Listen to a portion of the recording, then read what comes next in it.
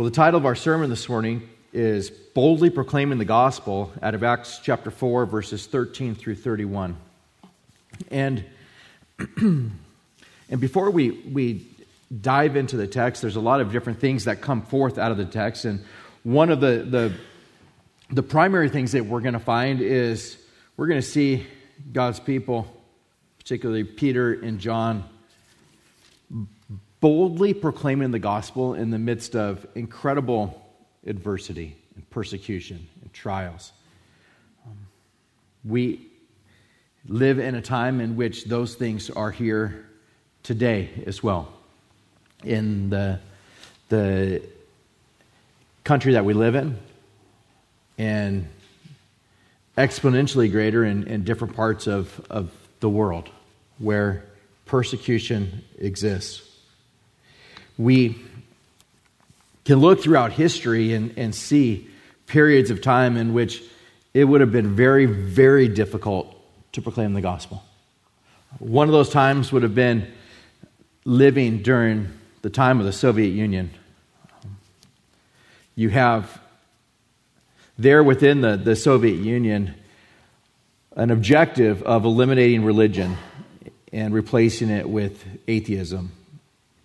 The communist regime confiscated religious property, and they would ridicule any kind of religion. They would harass believers. They would force atheism to be in schools.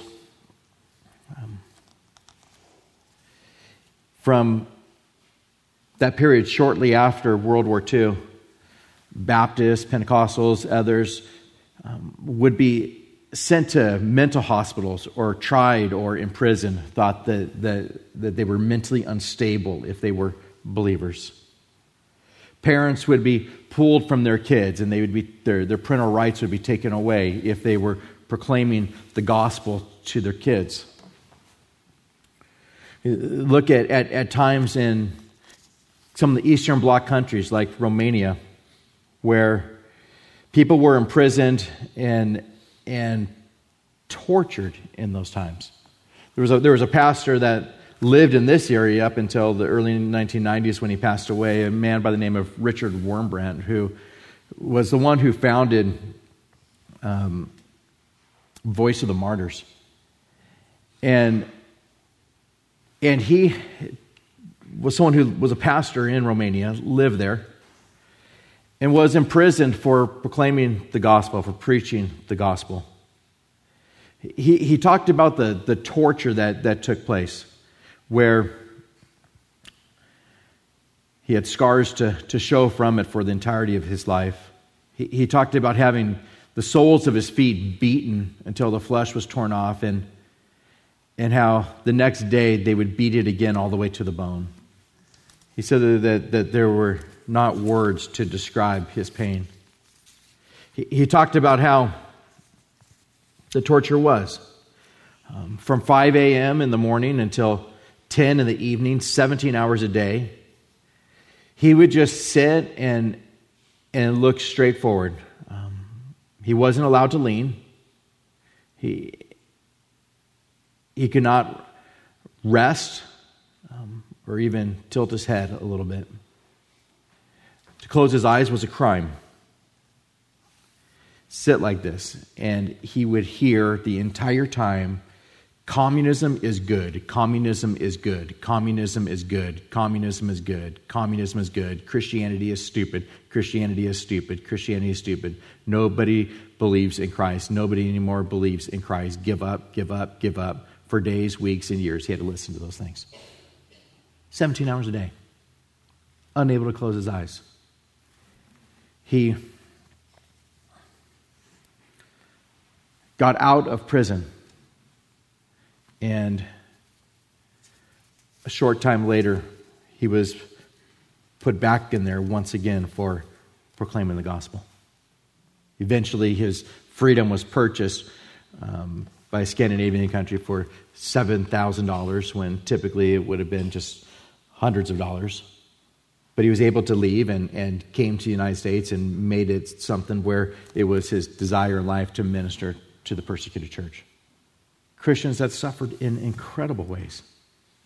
We have a pastor here in our church, Pastor Eduardo Hernandez, in the very back corner, who turned 98 years old this weekend.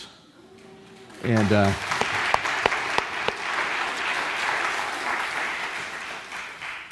Pastor Hernandez was a Presbyterian pastor for most of his life and served under the dictator Fidel Castro in Cuba as a pastor.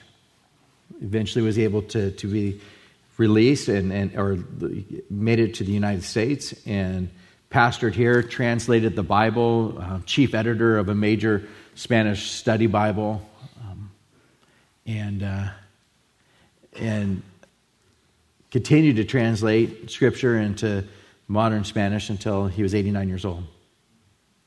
But he knows what it is to be in a place like Cuba, who adhered to all that the Soviet Union demanded upon them. Thankful to have you at our church, Pastor Hernandez. You think of Christians in other areas like China, where proselytizing is only permitted in private settings or within a registered church. And it's impossible as far as by law to proselytize in public in unregistered churches or for foreigners, for us to go there and to proclaim the gospel. Not only that, but members of the Communist Party are strongly encouraged to not have any kind of religious faith at all. Within Muslim countries, there's more than 20 Muslim countries in which to be a Muslim and convert to Christianity is a crime. Many of those countries, it's a capital offense to do such a thing. And you would think that it would be by far the minority of people Muslims that would desire Sharia law, but it's not. It's a huge number of people. Even in more Western countries like England. In 2007, there was a poll that was taken that out of the British Muslims, still 31% believe that if you left the Muslim religion, it should be punishable by death. And so we live in a time in which, in countries like those countries, the idea of proclaiming the gospel is either against the law, punishable by prison, punishable by death, punishable by being whipped or tortured in other ways. And you could go through history and you could find all throughout history such things taking place. And we find it here in Acts chapter 4. We live in a time in which the idea of trying to convert people to your religion or sharing the gospel is just frowned upon within our culture. You may not ever be placed in prison, but you could very well lose your job. You may not be placed in prison, but it is absolutely not to take place within the school system or even frowned upon within parts of the military. We find that there is more and more difficulties that come our way and reasons not to be bold in the proclamation of the gospel. And so the text before us matters to us. To be able to look and to see what God was doing in this early church. You have to remember that it is a very short time before Acts chapter 4 in which Christ was crucified and put to death. The Christians were there and they saw the risen Christ. The Lord is working in a miraculous way of bringing hundreds and even now thousands and thousands of people to faith in Christ. And so we find that in Acts chapter 4, this has just occurred where a man has been healed that was lame from his earliest of ages, and now is over 40 years old. And he begins walking and leaping and praising God, as we saw in Acts chapter 3. Acts 4, in verse 4, it says, many of those who heard the word believed, and the number of the men came to be about 5,000. We see just a radical work being done. This is just the men that have come to know Christ, not counting women and children. Over 5,000 men coming to know Christ. And so the persecution begins towards the early church, and we come this morning as we continue our study in the book of Acts to verse 13, where it says, now when they saw the boldness of Peter and John and perceived that they were uneducated and untrained men, they marveled, and they realized that they had been with Jesus. They saw boldness that was there, boldness in Peter and John. And they knew that these weren't people that had gone through the same schools. They weren't educated in the same way. You can read from what John wrote and what Peter wrote that these were not people who were unintelligent, incredibly intelligent as you read through and you read the gospel and you read the epistles of Peter and you hear all that they did. But they were not schooled in the same way as those that were the religious leaders of that time. And yet there was this incredible boldness that they had. The boldness that they had came from the incredible gift of the Holy Spirit in their lives. Because if you think of Peter, was he bold at all in the time of Christ? No, he denied Christ 3 times, just a short time before this. The boldness came in the Holy Spirit doing a work in their heart, but not only that, the boldness came in their confidence that the gospel was true, that Christ had risen again from the dead, and that there was only one way in which man could be saved, and that is through faith in Christ. They had a love for the lost, and they didn't care. They went proclaiming the gospel at every opportunity that people might come to know their Savior. In verse 14 it says, and seeing the man who had been healed standing with them, they could say nothing against it. They saw this man that was standing. Now notice that it says that he was standing. The man that was once laying there by the gates there, that had been unable to walk for over 40 years, is now standing there with them. And so the religious leaders are saying, the government leaders that are in this area, the Sanhedrin, they're looking and saying, we see this man and he's standing there with Peter and John. And so we can't say anything against it. Everybody's amazed that this man was walking and leaping and praising God. They all knew in the entire land, they knew that this was the man that stood by the gate that was there and was crippled for the entirety of his life. In verse 15 it says, but when they had commanded them to go outside out of the council, they conferred among themselves. So they commanded Peter and John and the others to go outside, and they said, what shall we do to these men? For indeed, that a notable miracle has been done through them is evident to all who dwell in Jerusalem, and we cannot deny it. What do we do to them? We can't deny that something radical has occurred in that this man is walking and leaping and praising God. Everybody in Jerusalem knows about it. But what do we do? Verse 17, it says, but so that it spreads no further among the people, let us severely threaten them that from now on they speak to no man in this name. And so those that are in authority say, we got to make it so this doesn't spread any further. I mean, at this point, based on the numbers of what we see in the upper room and all that have come to know Christ, it's thought that we're nearing around the numbers of 20,000 believers that are there in Jerusalem. And so they're watching and they're thinking, we thought that we got rid of this problem when we crucified Christ. But now His disciples are going out and they're proclaiming the same message. Not only that, but they're healing people, and people are walking and leaping and praising God, and it is spreading like wildfire as far as like people are believing all over the place. What do we do?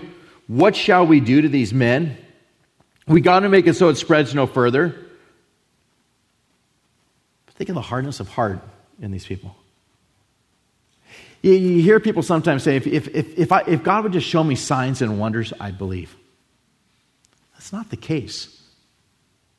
The way sin works, the depth of our depravity is such that there are not people just itching to find God, trying their hardest, but just they need to see something. It doesn't matter whether they know that Christ indeed has risen. It doesn't matter if they're able to make someone's ankles become whole again and legs be strengthened and them standing up and walking and leaping and praising God. It doesn't matter if they see someone be raised from the dead or made able to see who was always blind, or made able to hear, or to see a withered hand restored. It doesn't matter. It doesn't matter if fish and loaves are multiplied. There is a hardness of heart that in these people's minds, this is wrecking everything for us. I don't want to follow Christ. I don't want to go after him. How do we keep this from going any further? We can't deny that this didn't happen. We can't say anything because this guy's standing with them. So let us severely threaten them. And so you can imagine this taking place. What occurred may have been something along the lines of, you saw what we did to Christ. The same thing can happen to you. We can have you stoned. We can have you put to death. At any time, we can do these things. So they decide to severely threaten them that from now on they shall speak to no man in this name. So they called them and commanded them not to speak at all or teach in the name of Jesus. But Peter and John answered and said to them, whether it is right in the sight of God to listen to you more than to God, you judge. But we cannot but speak the things which we have seen and heard. What an awesome, awesome response. Whether or not it's right for you, you judge. For us, we cannot stop. We're not going to stop.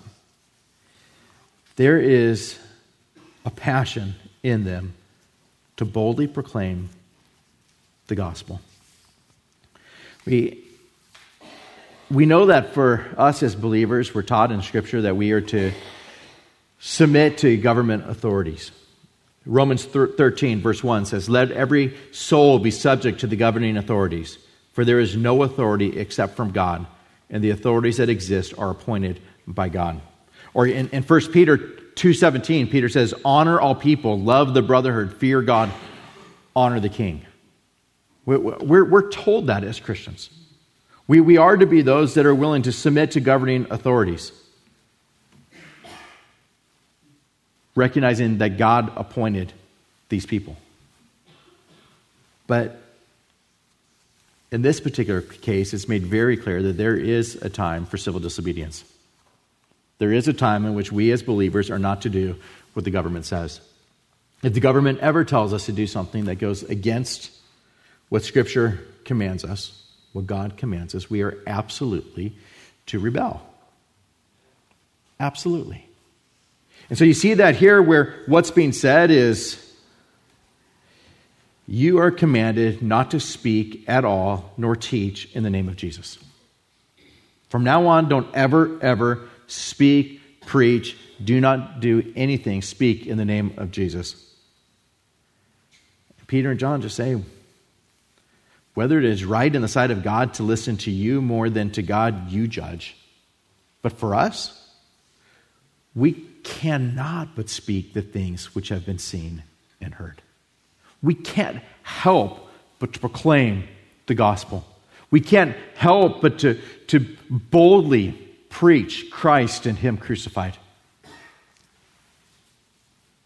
In Acts chapter 5, we'll look at that in a few weeks. In verse 40, it says that they called for the apostles and they beat them and commanded that they should not speak in the name of Jesus.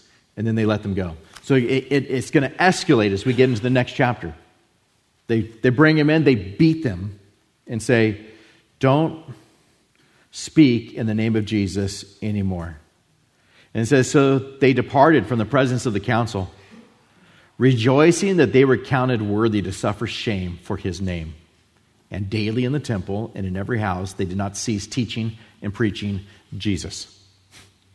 It gets worse. They get beaten, and the response of the people is, we have so much joy that we have been counted worthy to suffer shame for his name.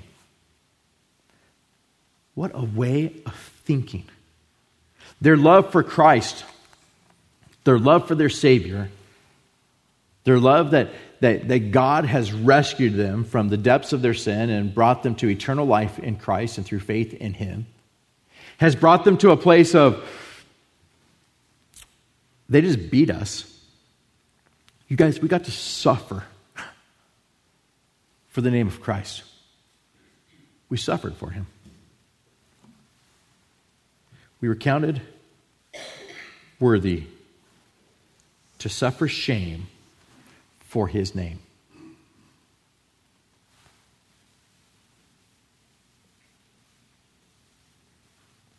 Think of reasons why you do not boldly proclaim the gospel, if that's the case. More than likely, it's not because you've been recently beaten for it. More than likely, the soles of your feet, like Richard Wurmbrand, have not been beaten till the flesh has all been exposed and the next day down to the bone. More than likely, you haven't spent time in prison like what's occurred to countless people in places like China or Vietnam or other countries like that. Think of what it is that makes us afraid to share the gospel. And then look at the way in which these apostles respond. We were counted worthy to suffer shame for his name.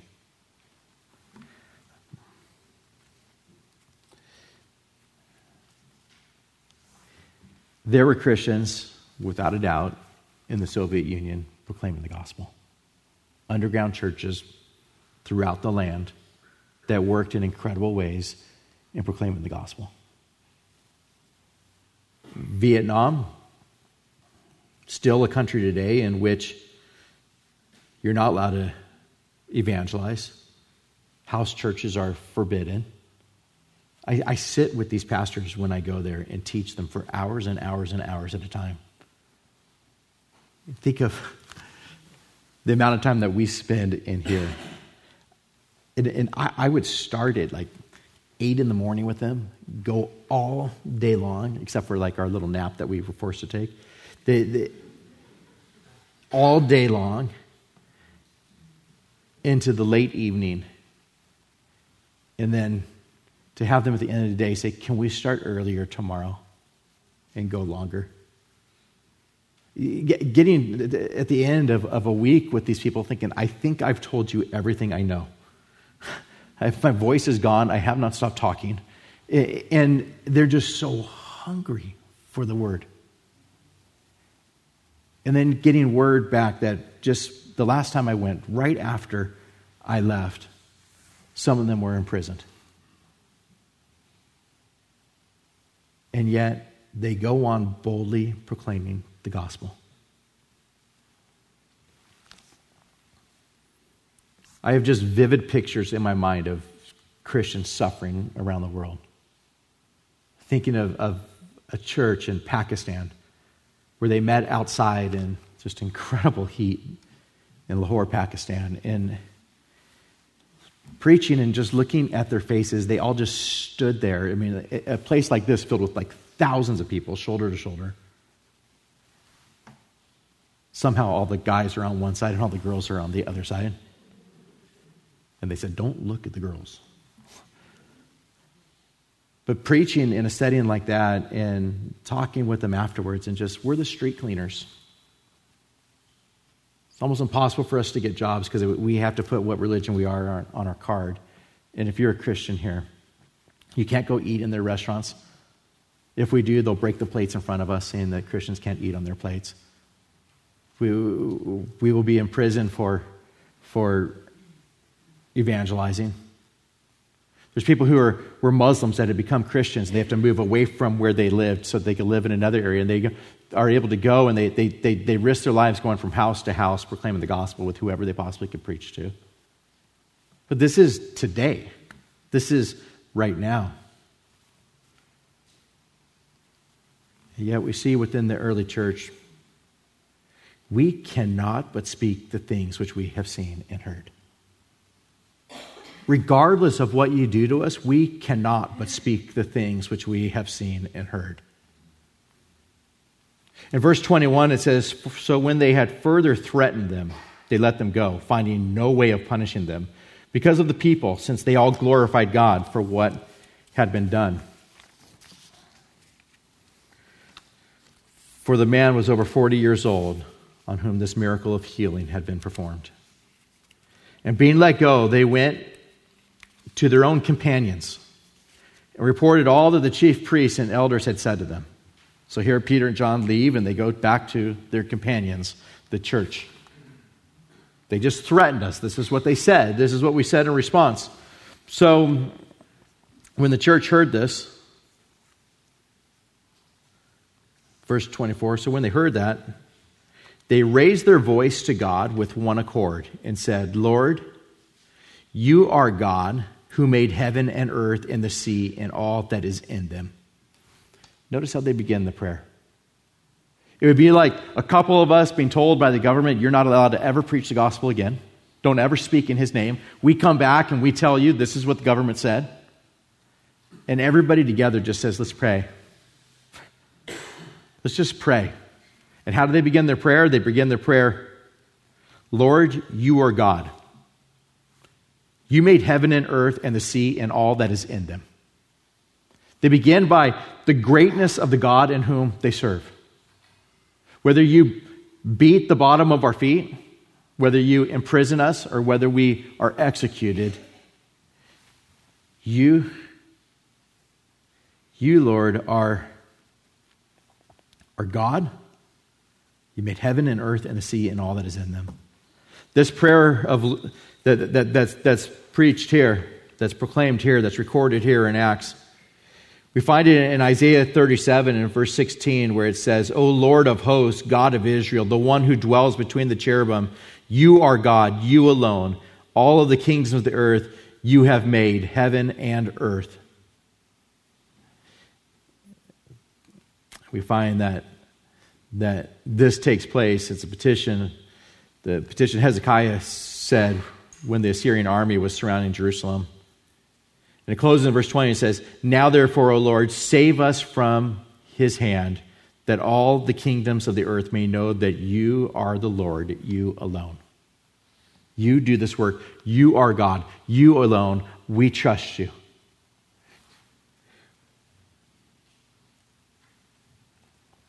And so they begin by praying. They go from there to Acts 4:25, saying, Who by the mouth of your servant David have said, Why did the nations rage and the people plot vain things? Turn with me for a moment to Psalm 2. We find that this is the psalm that's being quoted here in this prayer amongst the Christians. Psalm 2.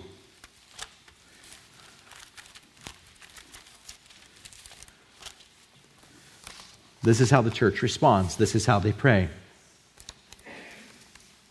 Psalm 2 begins by saying, Why do the nations rage and the people plot a vain thing? Same as we see in Acts 4. The kings of the earth set themselves, and the rulers take counsel together against the Lord and against his anointed. The Messianic psalm, looking to Christ, saying, Let us break their bonds in pieces and cast away their cords from us. He who sits in the heavens shall laugh. The Lord shall hold them in derision. Then he shall speak to them in his wrath and distress them in his deep displeasure. Yet I have set my king on my holy hill of Zion. I will declare the decree. The Lord said to me, you are my son. Today I have begotten you. Ask of me and I will give you the nations for your inheritance, the ends of the earth for your possession. You shall break them with the rod of iron. You shall dash them to pieces like a potter's vessel. Now therefore be wise, O kings. Be instructed, you judges of the earth. Serve the Lord with fear and rejoice with trembling. Kiss the Son, lest he be angry and you perish in the way. And when the wrath is kindled but a little, blessed are those who put their trust in him. What an awesome, awesome psalm to come to the memory of this group of believers here. And they're looking at this particular psalm saying, this is all talking about Christ. Every part of the psalm's talking about Christ. Kiss the Son. Blessed are those who put their trust in him.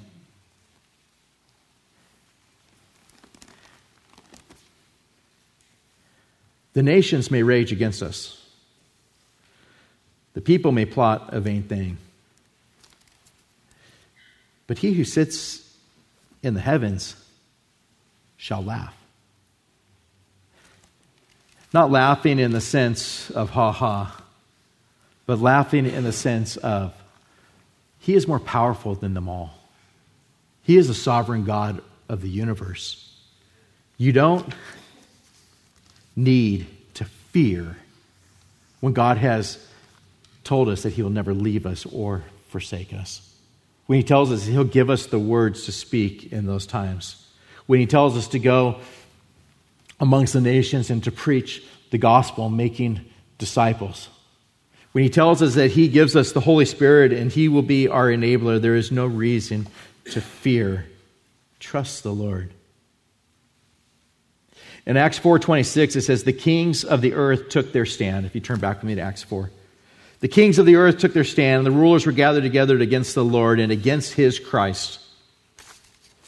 For truly against your holy servant, Jesus, whom you anointed, both Herod and Pontius Pilate and the Gentiles and the people of Israel were gathered together to do whatever your hand and your purpose determined before to be done. This is their prayer. And then as you look, it goes right in alignment with Psalm 2. But who's the holy servant? Jesus. Who's the anointed one? Christ. Who is the enemy in this case? Herod and Pontius Pilate. With the Gentiles and all the people of Israel. And what are they doing? Whatever your hand, God, and your purpose, Lord, determined before to be done. When they pray, when they're thinking of what the government has told them as far as do not preach in Christ's name anymore, their minds go to who he is, and from there to Psalm 2, the Messianic Psalm, and from there they're saying, you determined all of these things to take place. Every bit of their hope and every bit of their mind goes to the sovereignty of God, and so must ours. So must ours. To be at a place of I trust him. Even if they slay me, or even if by God's providential hand you're slain, yet I'll trust. I will trust. I'll boldly proclaim the gospel because you are a God who's in control of all things. Even your crucifixion and all that they did, all the evil things that they did in putting Christ to the cross, what they were doing was whatever your hand and your purpose determined before to be done. He was sovereign over all of it. In verse 29, it says, now, Lord, look on their threats and grant to your servants that with all boldness they may speak your word. Do you hear it again? With all boldness. Now, Lord, look on their threats. This is what they've said. And grant to your servants, grant us here today, that with all boldness we may speak your word. May we speak his word with boldness. By stretching out your hand to heal, and that signs and wonders may be done through the name of your holy servant, Jesus. Work miraculously. And when they had prayed, the place where they were assembled together was shaken, and they were all filled with the Holy Spirit, and they spoke the word of God with boldness. They prayed.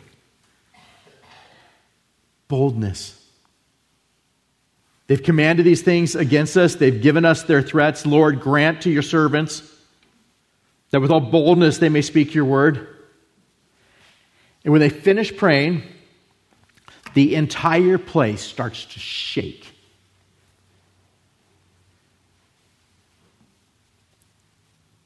And they were all filled with the Holy Spirit. And they spoke the word of God with boldness.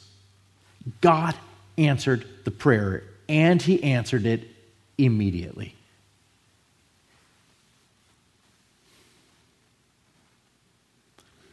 There was boldness in the proclamation of the gospel.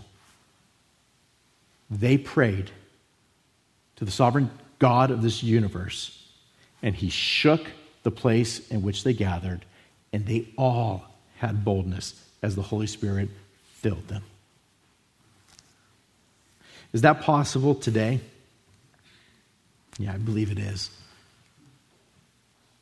You don't have your feet beaten till the flesh is exposed, and then the next day have them take it down to the bone. And then immediately when you're released, go back and start proclaiming the gospel again. Unless the sovereign God of the universe gives you the strength to do it. And for Richard Wurmbrand, who was placed underneath the palace of Ceausescu in Romania for years and years and years in solitary confinement, looking straight ahead, hearing those words 17 hours a day.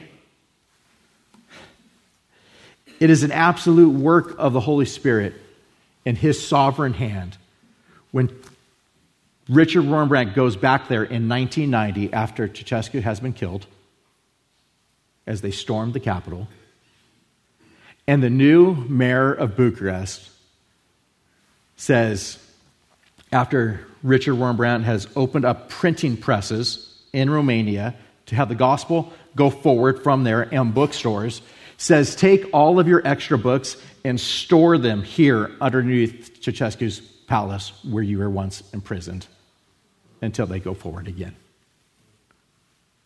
And they did. He stored his books in the same place in which he was imprisoned, and they just went out. I went to Romania in the early 1990s, and you could go on any street corner and start proclaiming the gospel, and you would have hundreds of people there within seconds. We saw God do just a mighty, mighty work as he was bringing people to know Christ there, all over the place. They were starving for the gospel, and God worked miraculously in their hearts during those years, and still to this day. You question God's sovereignty? He can shake the house.